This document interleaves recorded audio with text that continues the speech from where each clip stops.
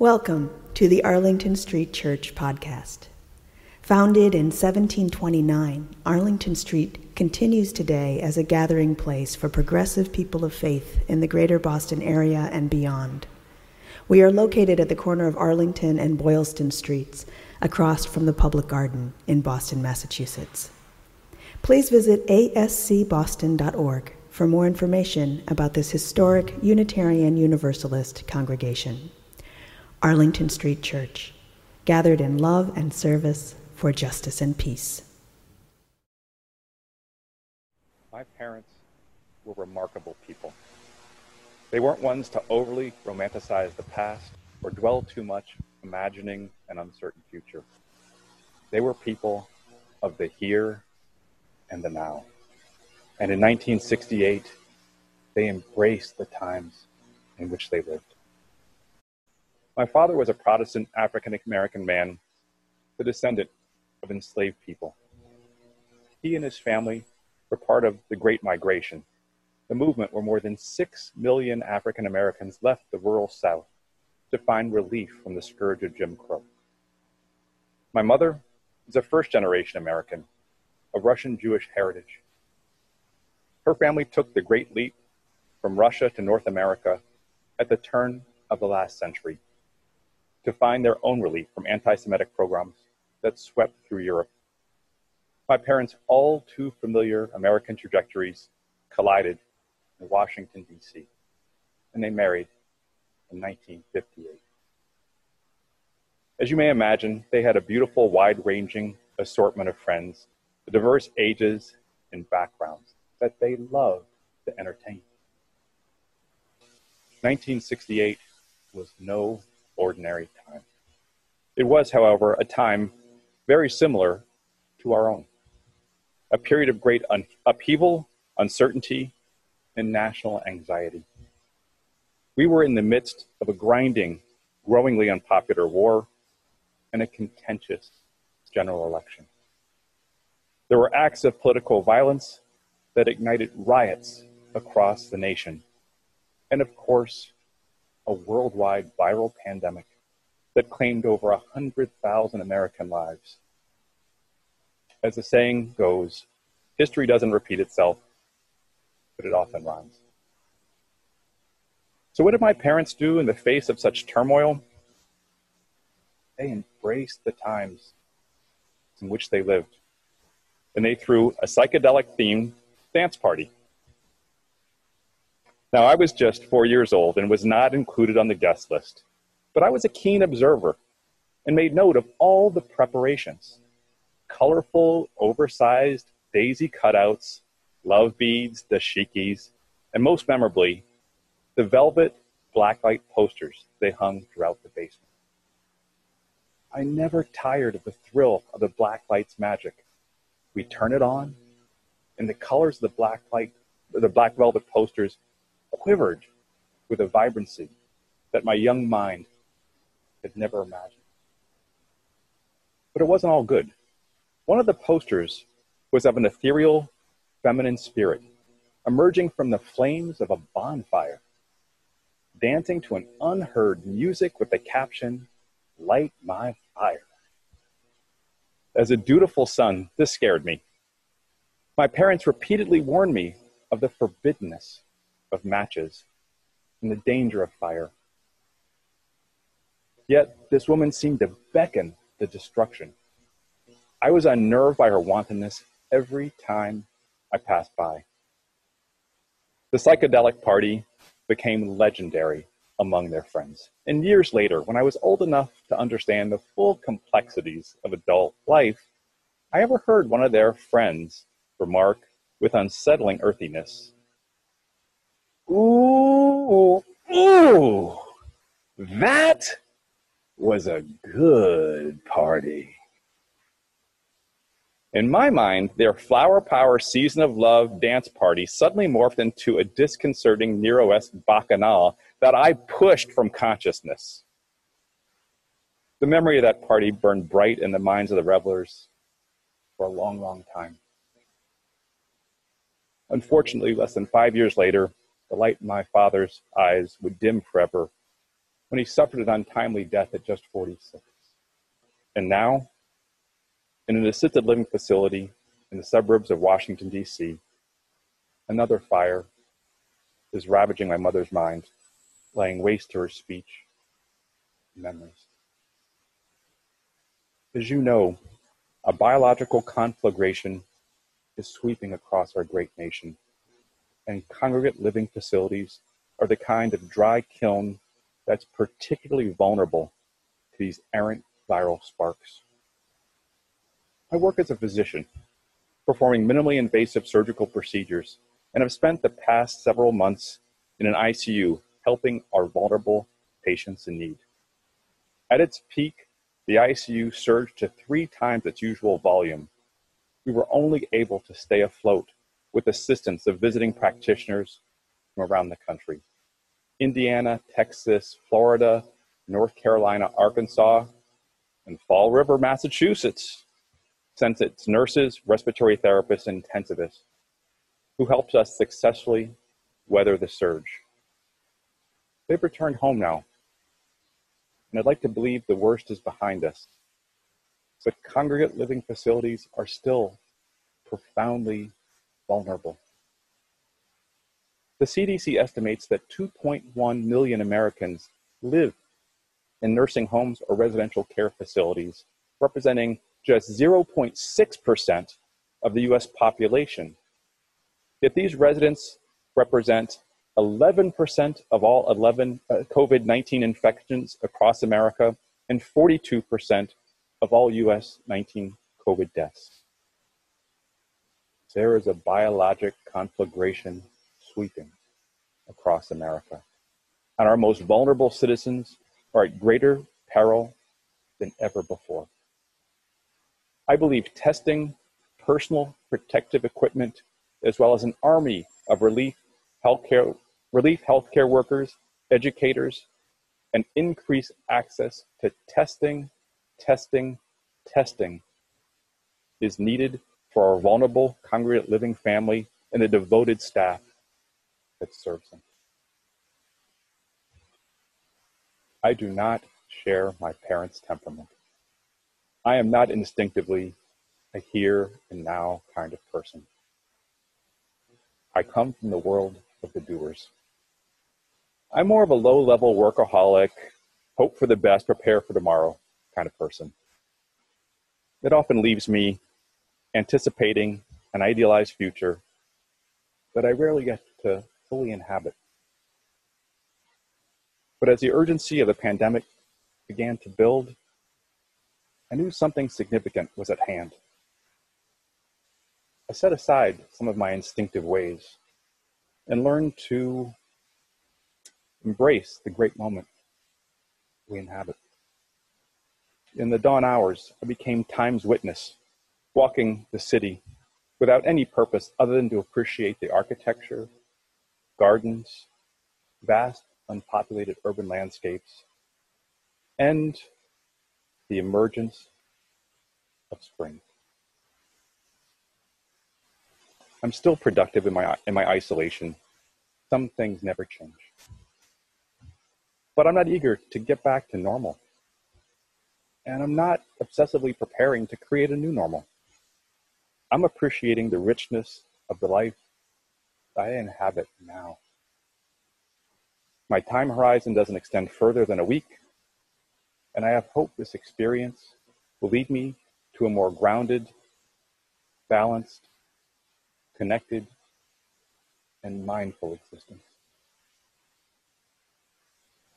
I still have my productive cycle of distractions: cleaning, organizing, running, email mitigation, rinse, repeat. But I am ever mindful of the dangerous storms that are still burning across our grand republic of suffering. Even the purple heliotrope my husband planted in our garden quivers with a familiar, unsettling vibrancy, reminding me of that mischievous fright. My greatest hope for my mother is in her final chapters. When it's her time, I can bring her in for a gentle landing. I can't do that if I'm physically unable to be with her. This would be my greatest catastrophe. In my anxiety, I find myself silently whispering, "Please, don't light this fire."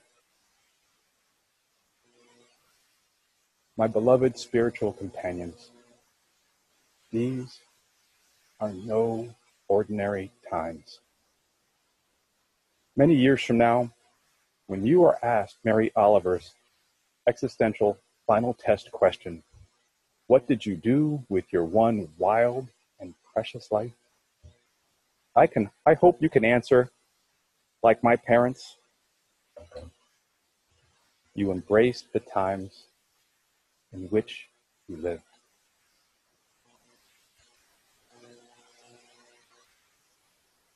And in the cacophony and tumult of 2020, with our nation in crisis and humanity under siege, you did not submit to despair, but instead turned on the music, turned up the volume. Songs in extraordinary times, and held your own personal, virtual, psychedelic dance party of incandescent brightness for all the world to behold. Each week, Reverend Kim reminds us, the service begins when this service ends. This week, dedicate time to the service of being good to yourselves. Bless your hearts. Amen. Activist Emma Goldman said, "If I can't dance to it, it's not my revolution." Since last Sunday, when Herschel first told me about his parents' psychedelic dance party, and we began the conversation that culminated in this sermon, I hear the refrain, "Embrace the times in which you live." Instead of recoiling in horror, disgust, get curious, go deeper. Herschel's father, John, suffered a series of heart attacks 6 in 7 years. Some of his passion for life was a keen sense that he was living on borrowed time. And aren't we all? I'm reminded once again that while we don't choose our hand, we can choose how to play it. Here's an amazing story told by entrepreneur and author Jen Ekstrom. It was 2008 and the economy was rough, but Brad and Angelina were still together. The iPhone was barely a year old and Instagram wasn't invented yet. Britney Spears had made her comeback. Life was going okay. I was a senior in high school, she says, so all that was on my mind was hoping I was going to go to a college that had cute boys and wondering what away message I was going to put up on my AOL Instant Messenger. It was early December. On the morning of my English exam, I walked downstairs to be fed a breakfast of champions. That was our morning tradition, eat breakfast and have the news playing in the background. The morning news wasn't on. My mom looked like she'd been crying, and my dad looked like he was in a fog. Jess's parents were evasive when she asked them what was wrong. She pressed them. Her mother left the room, and her father finally said, "Things are going to be different around here. We lost all our money, but we're going to be okay." He told her, "Don't tell anyone at school. Don't watch the news. And good luck on your exam." Coming home after school, Jess went into the guest room that was down a hallway near the garage where her parents wouldn't hear the TV. She turned on the news, and then she saw it, her uncle's face on every national news channel. Does anyone want to guess who her uncle was? Bernie Madoff. Jess writes, every channel had the faces of Uncle Bernie and other members of our family. There was a loud buzzing in my ears. Eventually, pieces of information started to filter through. Bernie Madoff fraud, Ponzi scheme, life in prison, victims. Staring at that TV screen, I was in awe of the fact that I was connected to this person who could do something so awful. The biggest financial fraud in the history of Wall Street, stealing more than $65 billion from a huge list of clients.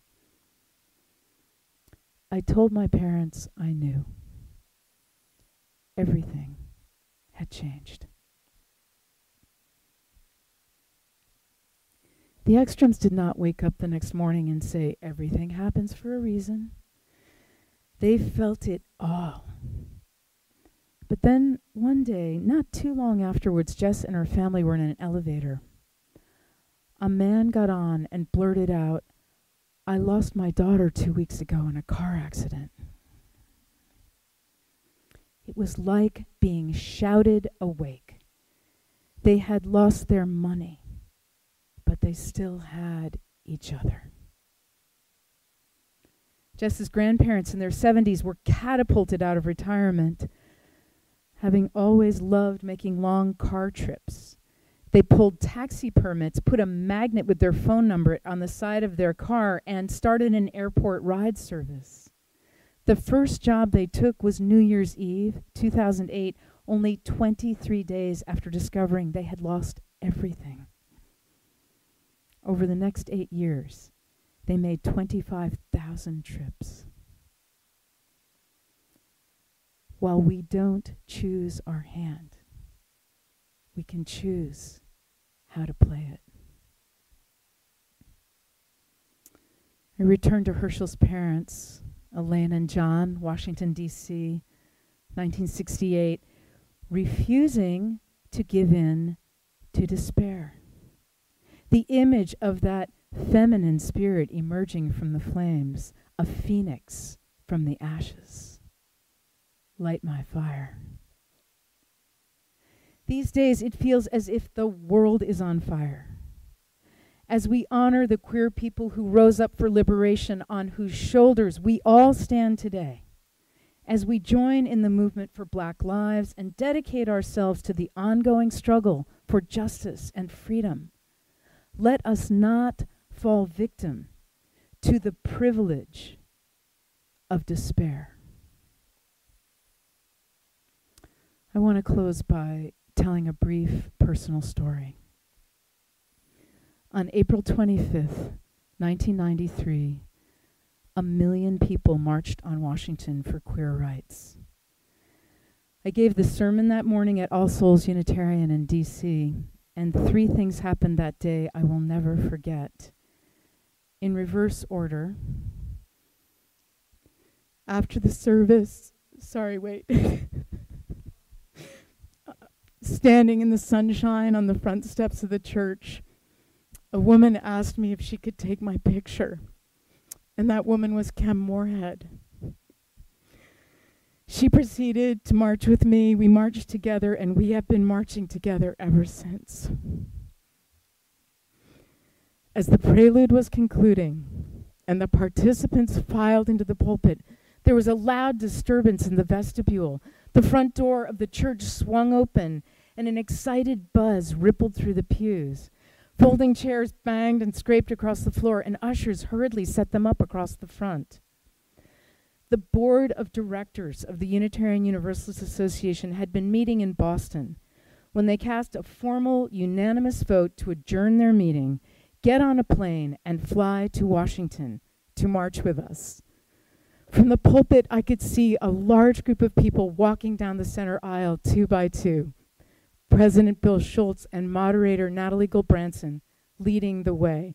It was one of my proudest moments as a Unitarian Universalist. And very early that morning, the service participants had gathered in the minister's study. Amidst a sea of diverse people, united by our gayness, was an African-American couple, wife and husband. They were dressed for church. I remember her beautiful suit and hat and gloves. I made my way across the room to sit with them. What brings you here today? Oh, she answered, we remember that you were here.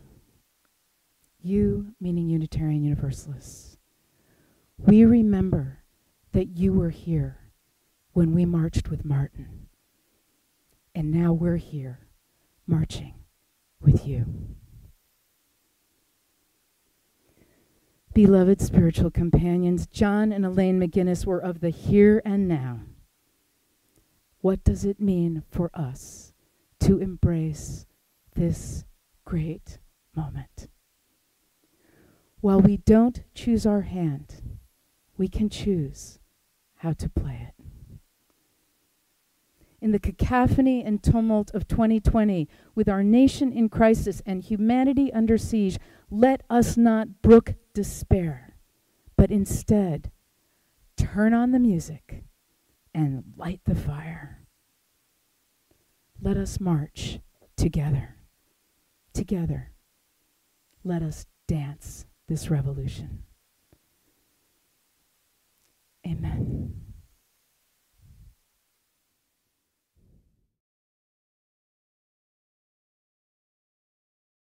And now for our benediction, I invite you to put your hands over your heart in Namaste. I bow to the divine in you. Our benediction is from Pierre Teilhard de Chardin. Someday, after mastering winds, waves, tides, and gravity, we shall harness the energies of love. And then, for the second time in the history of the world, we will discover fire. Let us keep this faith, beloveds, and pass it on. The service begins when the service ends. Bless your hearts. I love you. Amen.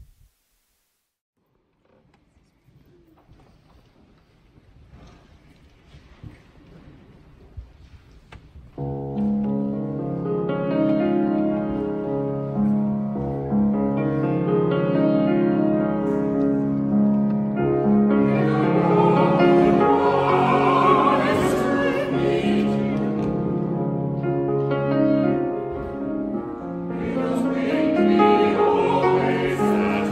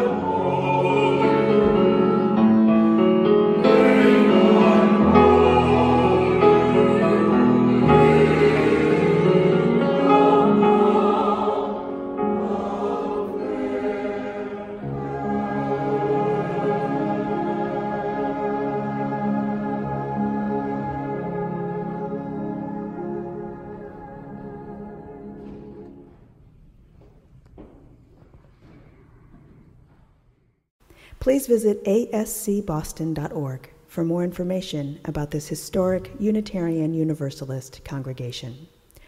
Arlington Street Church, gathered in love and service for justice and peace.